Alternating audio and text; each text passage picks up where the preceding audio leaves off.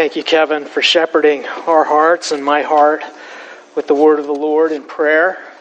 It's good to be back here this Sunday. It's good to see some of you who have had to sit out a little bit due to illness and all the other things of this crazy COVID season.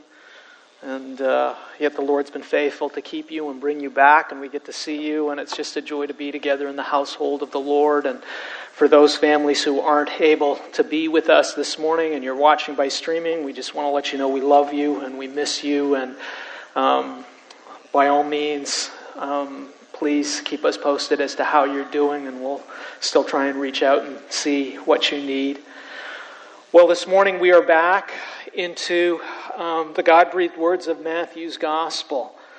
And as we've said, I think many times before, Matthew is writing to us to help us appreciate and understand who Jesus is according to God's Word. And as Matthew writes that, he's also writing for the benefit of those first century Jewish believers who increasingly are receiving persecution and undergoing difficulty. And many of them sort of questioning, did we do the right thing? Are we on the right track? What's going on?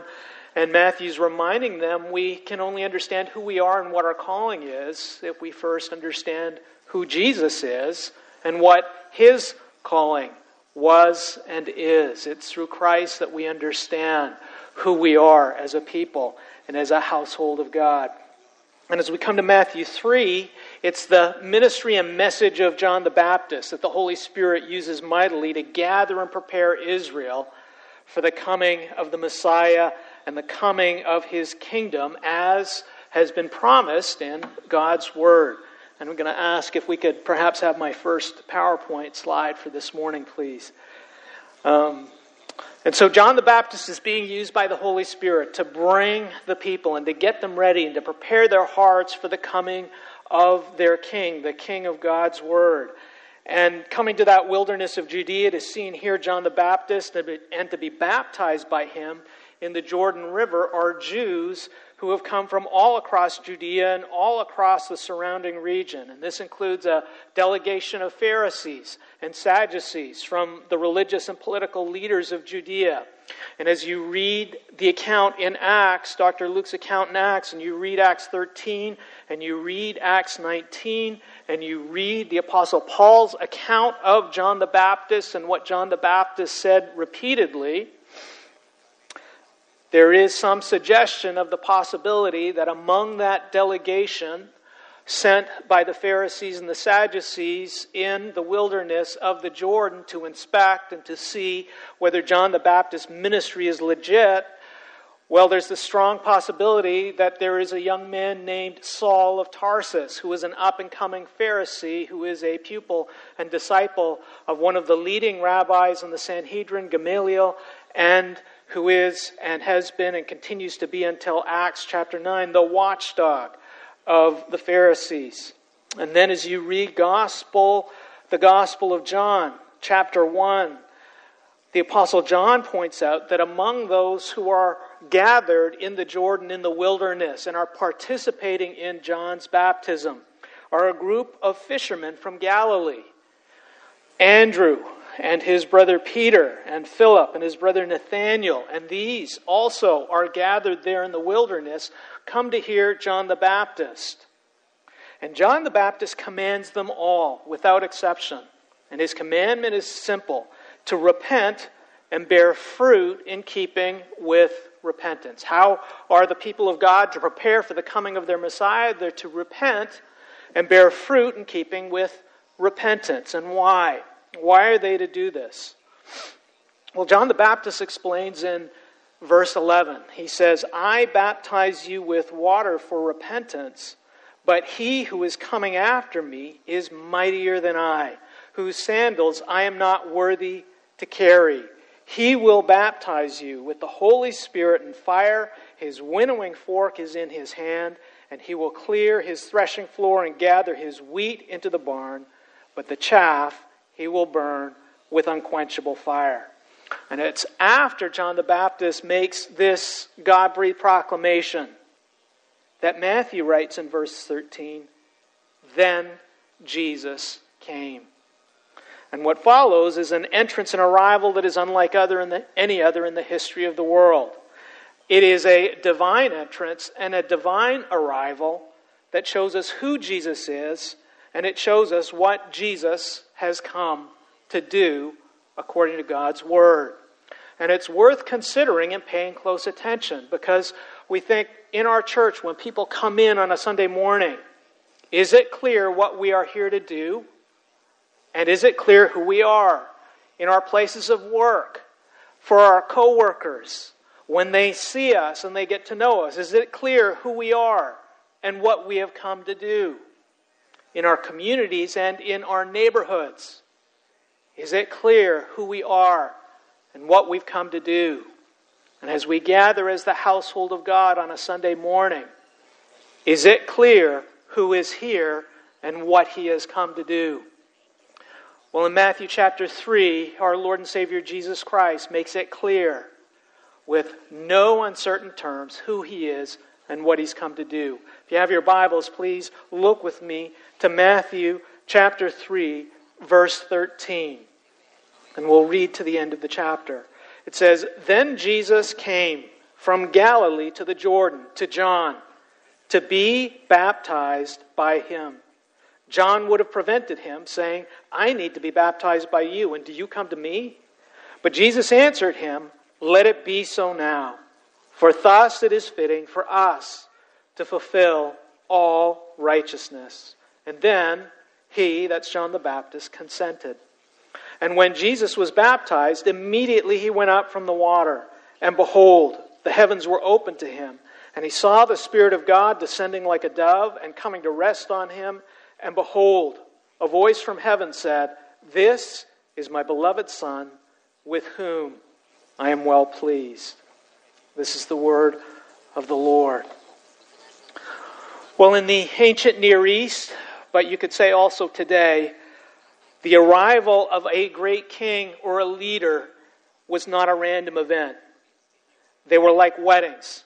Every detail was meticulously planned. And for a couple of purposes, from the location and to the reception, every detail had a purpose. And that was to show who this person is who's coming and making this entrance, and what they have come to do. And we know this obviously as presidents celebrate with the inaugural celebration in the seat of power in Washington, D.C., with all the VIPs who gather. But we also know that from weddings, right? When we have weddings, and I stand at the front and I proclaim, and you hear that music, and I get the chance to hear, and I see, and I'm able to say, "All rise for the bride," right? Nobody's looking at me, right? And as that young lady walks down, and she's in the white dress, and she's escorted by her father, and there's the long carpet that goes down, there's no question, young men who are going to be married, there's no question whose day this is. This isn't our day. According to the Western tradition, this is the bride's day. And it's not Tupac, "All eyes on me." It's all eyes on her, right? That's where you're supposed to be. Because it's all, this entrance is all letting us know whose special day this is, why they've come, and what they're here to do. Now, hopefully all you premaritals, as you go through the premarital process, you'll see we break from that tradition. We say this is Christ's day. And it's a day about Him. And there's a lot fewer disappointments when we see that it is the Lord's day and we're celebrating His gospel and the love He's given. But nonetheless, the point being, and we see this in just about every aspect of important people in our lives, there's no confusion with these entrances and these arrivals about who the important person is and what they've come to do. And in Matthew 3:13 through 17, Matthew shows us the arrival and entrance not of a bride but a groom. And it is the official arrival and entrance of God's promised Messiah coming to His bride for the first time. It is an arrival and entrance that leaves no ambiguity or confusion as to who He is and what He has come to do. And this brings us to our first point this morning. Jesus is the Lord of God's Word. This is who He is, And this informs what he's come to do. Jesus is the Lord of God's Word. Now, as I've shared with many of you, I met my wife on a setup. I guess that's a cultural term, a setup, right? It sounds like you're getting set up to get mugged or robbed or something. We got set up. We had mutual friends who introduced us. I had not seen her before. What I found out through email was that she lived in Cerritos and I lived in West LA. And so I thought, where am I going to meet I didn't know she was going to be my wife. Where am I going to meet this young lady for the first time? And I looked at the map, and I looked at West LA, and I looked at Cerritos, and I saw that right in between, if I was going to meet her halfway, and men, you shouldn't meet your wives halfway, you should go all the way to them. My bad, okay? But as I looked and said, okay, where are we going to meet halfway? Right in the middle between Cerritos and West LA was South Central and Compton. And I actually kind of yelped and said, okay, well, where are the places? I've got no problem with South Central and Compton. But, I also didn't want her parents to think I was up to something other than, whatever. Anyways, nonetheless, so we ended up and found this place in Manhattan Beach, okay? And in Manhattan Beach, there was a really cute place. It was a Belgian cafe and bakery called Le Pain Quotidien, which is the daily bread, which I had no idea, but it'd be fitting for us nonetheless, and had all the things that I loved, and it was a very, very cute place. Well, why did I choose that? Because I wanted something sweet and cute for the first time I encountered. I wanted to make a good impression. Okay? Well, in verse 13, Matthew points out Jesus' arrival, if you will, his first date or his first meeting with his bride, by design, involves two places that are not terribly cute. In fact, by the standards of Scripture in first century Palestine, they would be referred to, the technical term is sketchy. The urban term is ghetto. And these two places are Galilee, of which Nazareth is a suburb, or part of that Galilee region. And the other portion is the wilderness by the Jordan River. It's referred to as the Jordan, but they're referring to the east side, probably, of the Jordan River, where the Gentiles and the pagan tribes were, the Ammonites and the Moabites and all of those folks on the Jordan, on the other side of the Promised Land. It's not the good side of the street, it's the bad side of the street. And this is likely where John the Baptist, most scholars think John the Baptist was performing his baptisms. And in both the Old Testament and New Testament, Galilee, and this includes Nazareth, and the wilderness around Judea were two places that most respectable and religious Jews tried to distance themselves from. This is not where you purchased a home to raise your family. This is the place where you were sent in politics and religion for your career to die. Why is that?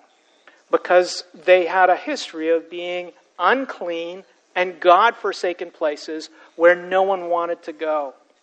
And if you ever have that blessing of going with Lighthouse San Diego and doing that tour with Dr. Grisanti in Israel, and you get that chance to go there, you will see for yourself. There are dirt, there are rocks, and there is brush, and there is scrub, and it's a far cry from Hawaii or the place you want to take your wife on a honeymoon. You begin to realize how much the Lord loves the children of Israel and how much he loves the world, that he chose this place would be the place where he would come and make himself known. We worship a God who's not about us being on our best. We worship a God who in love and grace and compassion comes to his people in their place of brokenness to show who he is and what he's come to do. And in the Old Testament, Galilee and Nazareth was a place of apostasy. It was a place of exile. It was a place of spiritual darkness. It's the area where the tribes began to compromise and worship other idols. And they used to violate the covenant by marrying and intermarrying with Gentiles and worshiping their gods. And so the people from that area and those regions were known as being sketchy, but also making alliances and compromising and trampling upon the covenant of God. And it was also the region and place, as a result, where God kept his promise. They were among the first who were taken into exile, into Assyria and into Babylon. And as you read 2 Kings 9:11 and Isaiah 9:1, you see the portrayal in the Old Testament, and by the New Testament, their reputation was the same or worse. John 1:46, Nathanael says to his brother Philip, "Can anything good come of Nazareth? Can anything good come of Nazareth?" And that lets you know what even the Galileans thought about Nazareth. Nazareth was the worst of that particular area. And then in John 7:52, the chief priests and the Pharisees say the same thing about Galilee, how it's unclean. They make that point. Can any prophet come from Galilee? And then we consider the area of the Jordan River and the area of the wilderness around the Jordan. Well, in Scripture, this is the place of God's curse and condemnation. It's the place which is just above Sodom and Gomorrah. It's where Israel wandered for 40 years. It was their place of shame and failure before the Lord. And by the New Testament, it is still a sketchy place where criminals and fugitives and crazy monks go to dwell. And the question on every first century Jew's mind is, why would any king, why would any true king, why would any true Messiah choose to live in Nazareth? And why would they choose to make the Jordan the place of their entrance or arrival or their first meeting or their first date with God's people? And for Matthew, the answer is simple. And the answer is found in God's Word. In Genesis, the wilderness is the consequence of Adam and Eve's refusal to trust the Lord and His Word. God gives Adam and Eve the Garden of Eden. He fills it with fruit trees. It is a place where significant rivers flow, and it is watered, and it is plush, and it is filled with good things. But after they sin, the curse is that the ground will only yield thorns and thistles. A wilderness comes into the world as a consequence of the sin, and it serves as a picture illustration. As Adam and Eve are cast out of the garden and sent into the wilderness, that being separated from the life and love of God brings only barrenness and only just this place where there's an absence of life. And it becomes a symbol for the curse and consequence of our sin.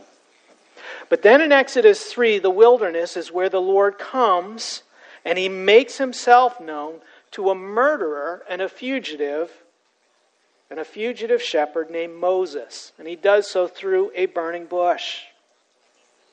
And then in Exodus 15, the wilderness is where the Lord meets with those who by faith have left everything in Egypt, and they've left Pharaoh as their king in order to follow Him, the God of Abraham, the God of Jacob, the God of Isaac, where they've left everything to follow Him.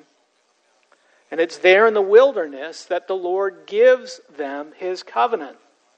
It's there in the wilderness where the Lord meets with this people who He has redeemed and saved out of the bondage of slavery. And then you come to Deuteronomy. And it's in Deuteronomy, the wilderness is the place, especially the wilderness right across from the Jordan River. It's the place where the second generation of the children of Israel are gathered.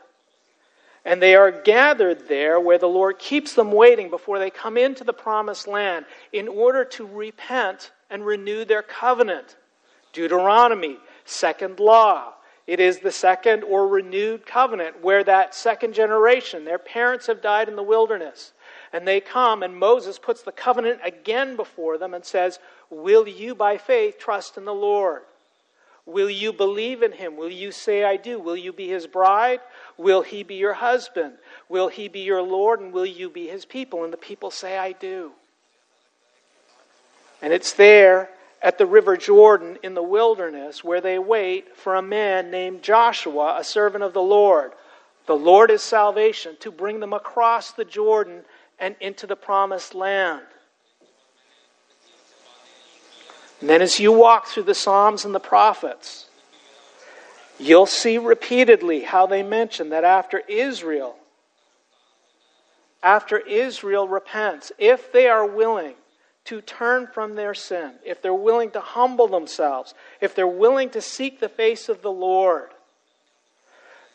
promises to come to them, to forgive their sins, to heal their wounds, to be their God. But here's the beauty. He will come and meet them in their place of brokenness. He will come and meet them in their place of shame. He will come and meet them in their place of condemnation. And He will wash them, and He will clean them, and He will heal their wounds, and He will restore them to life. And brothers and sisters, this is the good news. There's no Old Testament, that's the bad news. New Testament, here's the good news. This is the good news of the gospel. This is the good news of God's Word. And it's contrary, brothers and sisters, to all the religions of the world and the world that we live in. We live in a world that if you're broken and you're weak or you're struggling, you need to pull yourself up by your bootstraps. The world of finance. You got problems? Beg, borrow, and steal and do whatever you can to save enough money to do that business to get ahead, to get your kids an education, to send them to an Ivy League school so that they can go and be something. Islam. You need to make that pilgrimage to Mecca. You need to go to God. You need to climb the mountain. You need to clean yourself up. You need to do all the right things and hope He's pleased with you. Buddhism. Go to the temple. Do the chanting. Do the meditation. Look within yourself. All the things that we need to do. Even within the Roman Catholic Church, you look at all those pilgrimage sites. You look at Lourdes, you look at all the different shrines where you see all these crippled people who have to climb up these stairs in order to get close and try and come to the presence of God so that in the moment of their brokenness they can just reach out and get close enough so that perhaps they might be healed. And you walk through the Old Testament and you see the Lord and you see the promises of the Lord. He says, no, I'm not like that at all. Those are all those other gods who you worship. If you turn to me, if you cry to me, if you trust in me as your only hope of salvation, if you remember my promises and words, I will come to you in your place of brokenness and condemnation. I will come to you in your darkness and I will bring you light. So you see Isaiah 51, verse 1 through 3. Isaiah says to the people, he says, listen to me. This is the Lord. Listen to me, you who seek the Lord. He's calling them to repent. Look to the rock from which you were hewn. Why? Verse 3. For the Lord comforts Zion, and He makes her wilderness like Eden. Joy and gladness will be found in her, thanksgiving and the voice of song. Gladness will be found in her, thanksgiving and the voice of song. Those are the ideas of celebration, wedding celebration. Where's it going to happen? Well, the Lord repeatedly tells them, I'm going to meet you in the wilderness. And so we see, brothers and sisters, when Jesus comes from Galilee to the wilderness, to the Jordan, by the river Jordan before the promised land, it's not by accident. He's coming to their place of condemnation and curse and brokenness to wash them and to heal them and to restore them as His bride. Why? Because He is the Lord and He's not like us. This is why Jesus has come into the Judean Galilee. Because according to God's Word, this is the Lord's promise. And this is who the bride of Christ is. They are the people who have gathered together for a baptism of repentance and the forgiveness of sins, to plead for their desperate need for a new life and for the mercy of the Lord to be washed by Him. And you know what? The Lord has heard them. And He has come to do what only He can do. And this brings us to our second point for this morning. Jesus is the servant king who has come to do what we cannot. Jesus is the servant king who has come to do what we cannot. In verse 13, Matthew points out the very first thing that is on Jesus' agenda. When you think of a president taking office, everybody pays attention to the first thing that he does. What's on the top of his agenda? What has he come to do? Well, Jesus makes it very clear. He has come to the wilderness in Judea, to the Jordan River, to see John and to be baptized by John, along with all these Galilean fishermen, along with all these soldiers, along with all these tax collectors, along with all these prostitutes, along with all these sinners and prodigal sons of Israel. And he has come to undergo their baptism of repentance for the forgiveness of sins. He's come to be part of their public proclamation of sinfulness and shame before God. He's come to participate in their very public plea to be washed of their sinfulness and their shame by God's mercy and grace.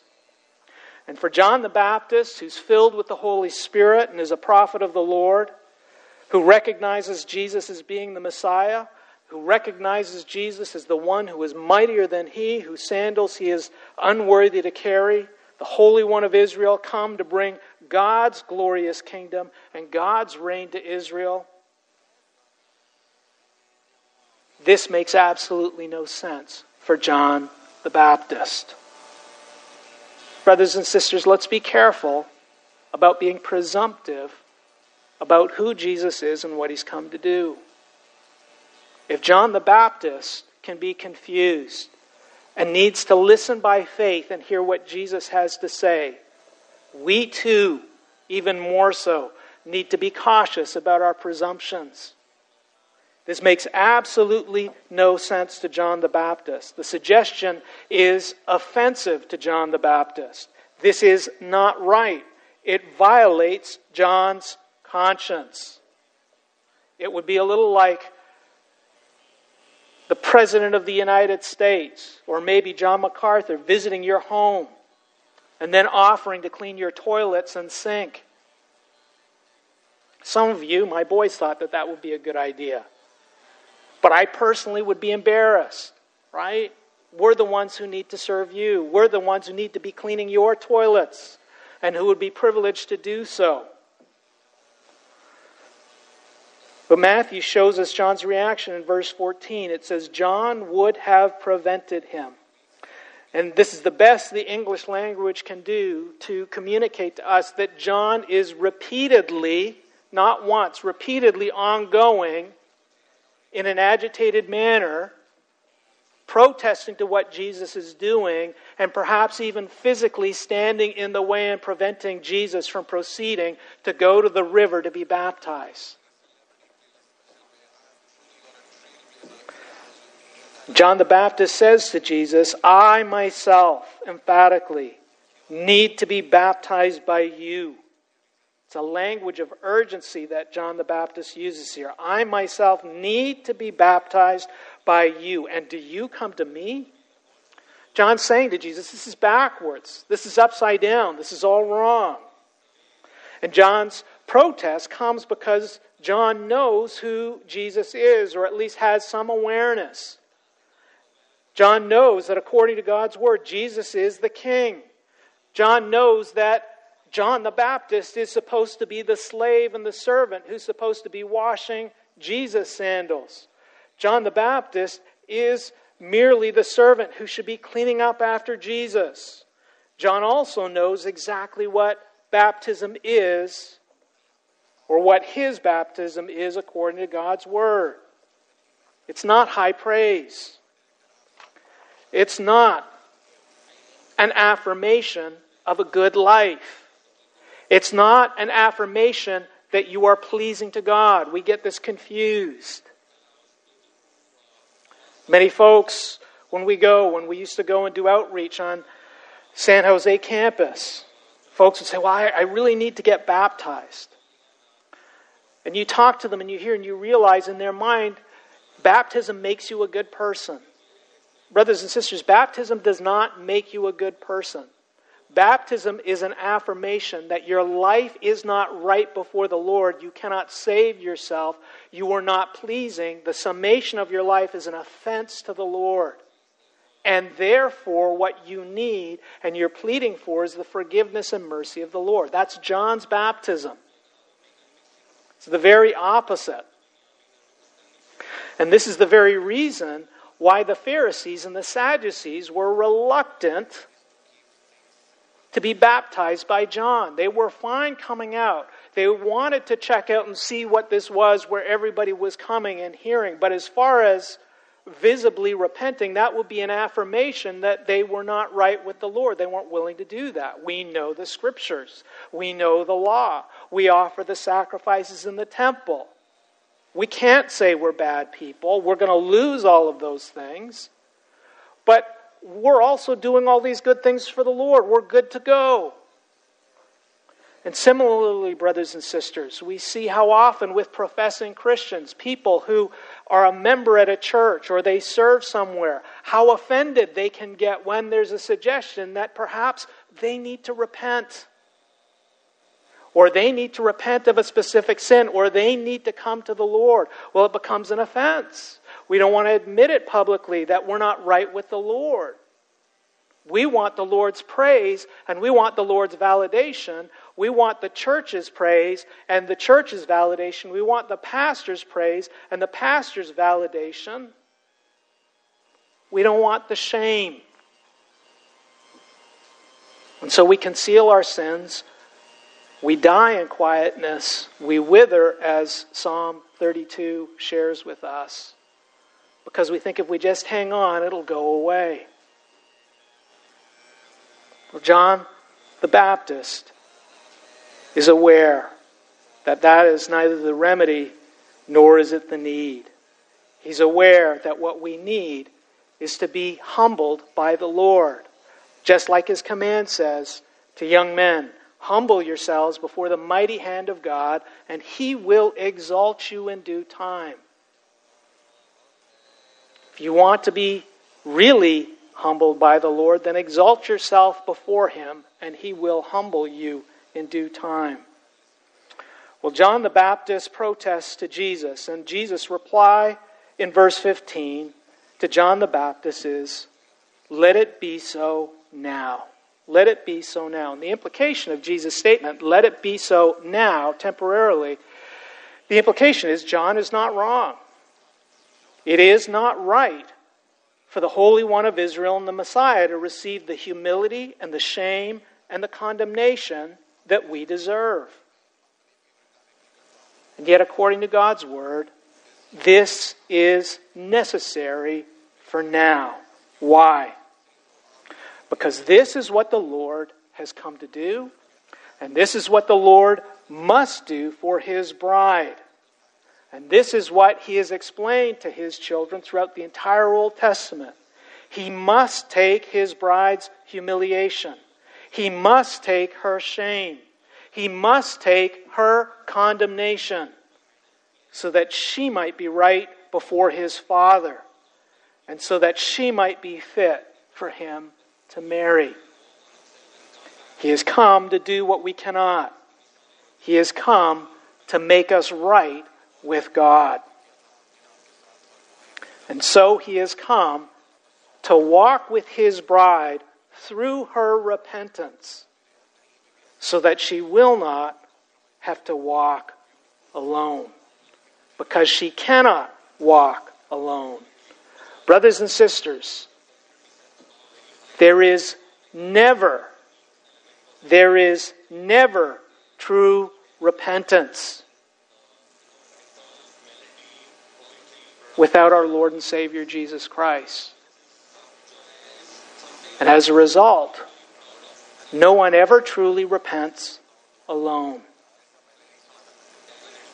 We cannot. We will not. But He will and He can. And so Jesus says, let it be so now. For thus it is fitting for us, you and I, John, thus it is fitting for us to fulfill some righteousness? No, all righteousness.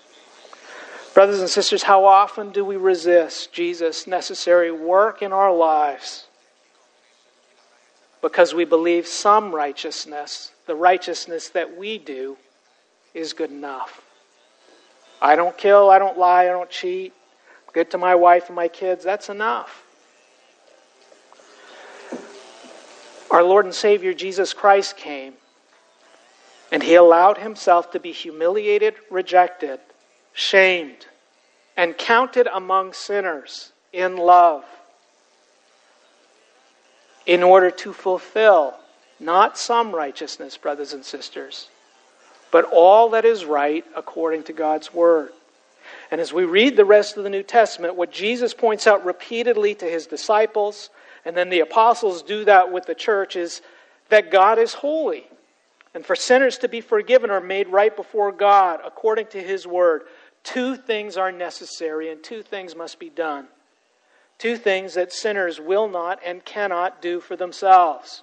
The first is that according to God's Word, someone must pay the price for our sin.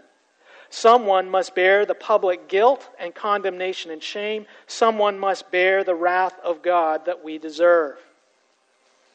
But there's a second thing that sinners need and they cannot and will not do. For sinners to enter the kingdom of God, they must perfectly love and trust the Lord according to his Word. They must perfectly love and trust the Lord, and it must be proven by a perfect and complete obedience, not to some of God's Word, but to all of God's Word. Every last word. Brothers and sisters, for someone who cannot walk, the only way they can complete a marathon is if someone is willing to push that wheelchair or carry them the entire 26 or 27 miles. Isaiah 53:14. The prophet Isaiah shows us, and the Lord through the prophet Isaiah, he shows us the servant king that we so desperately need. The servant king who God has promised to send to those who repent and turn from their sin and place their trust in the salvation of the Lord alone. Isaiah 53:14. By his knowledge shall the righteous one, my servant, make many to be accounted righteous. That's one. He's going to make many accounted righteous. Two. And he shall bear their iniquities. Brothers and sisters, Jesus doesn't do one or the other. He has come to do both. To bear the shame, but also to do what we will not and cannot do for ourselves. Who can do this? And who is willing to do this? There is only one, the Lord himself. And so John the Baptist,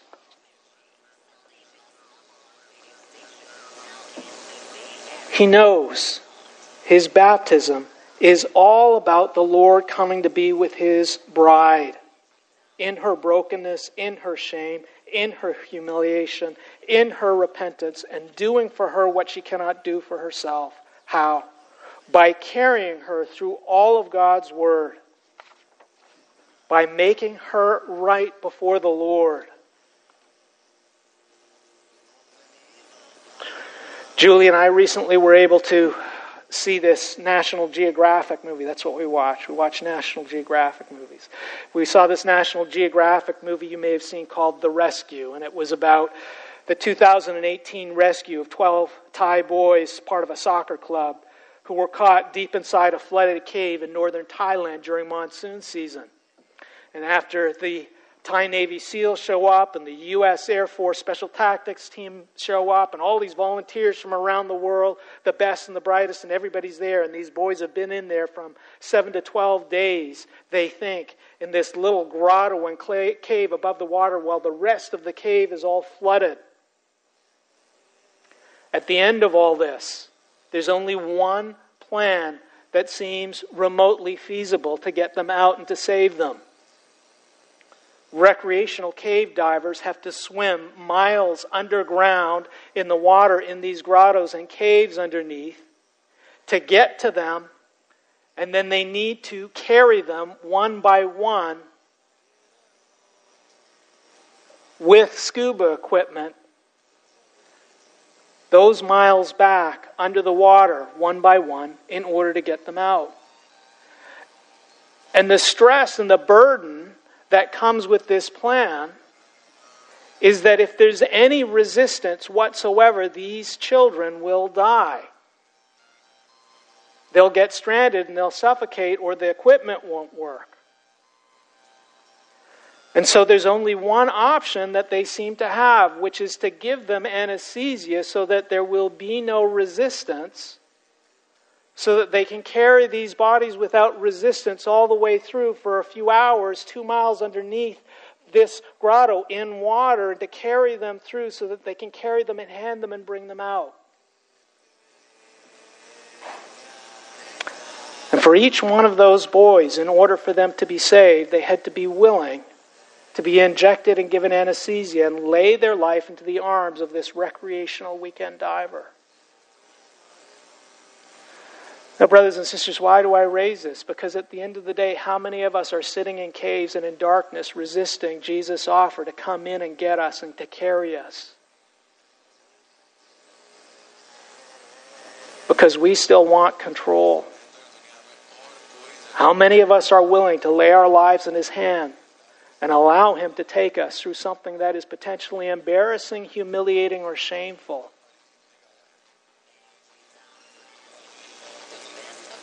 Are we willing to do so because we trust that He knows what's best for us and that He alone is able to save us, and the only place of salvation and sanctification and being made whole, being made right with God, is to take that journey with Him where He carries us every step of the way?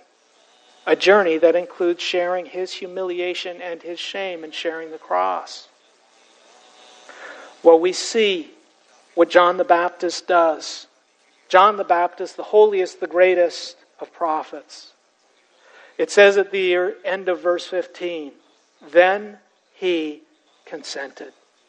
Then he consented. He released Jesus to let Jesus do what He needed to do, to be the Lord who He was, and to do what He had come to do, to save His bride as only He can. And what's worth noticing, pay careful attention to Jesus' words and the words in which He was able to get John the Baptist to step back and allow him to be baptized. Jesus says to him, let it be so now, it's temporary, for thus it is fitting for us, you and I, John the Baptist, to fulfill all righteousness. Brothers and sisters, you're not righteous and neither am I. We're not capable of being right with the Lord. 80% of the time, 60% of the time, but not 100% of the time. How is it that Jesus can say to John the Baptist, it's fitting for us, you and I, to fulfill all righteousness? It's through John the Baptist's union with Christ. It's through John the Baptist letting Jesus take charge of his baptism. It's through John the Baptist letting Jesus be the Lord who He is and do what He needs to do, that John the Baptist participates in Jesus' righteousness. And he gets to play a role in the fulfillment of the righteousness of God, by which many sinners come to know the Lord and come to be saved. And we see that is what happens in verse 16 through 17. John the Baptist didn't do anything. He just yielded and submitted to Jesus and let Jesus do what Jesus needed to do. And the result is one of the greatest revelations of the Trinity in the history of the world and in the Scriptures. It's one of the greatest revelations of the love of God for His children in the history of the world and in the history of the Scriptures. And John the Baptist got to be a part, not because he accomplished anything, but because he yielded to the command of his Lord and Savior, Jesus Christ. And brothers and sisters, this is the hope for every child of God. Not that we're righteous, not that we're good, not that we're excellent, not many of you were. But we get a chance with Christ to fulfill all righteousness, everything that is right before the Lord. Not because of us, but because of Christ. When we surrender and we allow the Lord to do what He needs to do in our lives. And I believe Matthew was pointing out to that early church, who are you? You're not just another sect of Judaism. You are a people whom the Lord has come and swam underneath miles of water into your cave and into your darkness. You are a community of people who Christ has carried through the waters and brought into life. You are a people who have been cleansed, who have been washed. You are a people whose shame and humiliation He has borne on your behalf. You are a people who He has made right before the Lord. You are a people who are one with Christ. And you are a people who are given the opportunity to fulfill all righteousness with Him, which is about the gospel going out, the good news of Jesus Christ being brought to others. Are we willing, brothers and sisters, to follow in Christ's footsteps? Are we willing to take the gospel to dark places? Are we willing to come to people in their place of brokenness and say, it's not I, it's Christ in me? And are we willing to show them the one who is able to take their shame, their sorrow, and their humiliation and make them into a child of God? Let's close in prayer. Lord Jesus, what a Savior, what a Lord. Would we, by faith, Lord Jesus, like John the Baptist, be willing to yield even to things that are true in your word but seem wrong to us in our flesh? Would we be willing to follow you? Would we be willing to allow you to carry us where you need to carry us, even if it means uncertainty? Because we believe by faith you are the Lord of God's word, and you have come to do what we cannot do for ourselves. In your name we pray. Amen.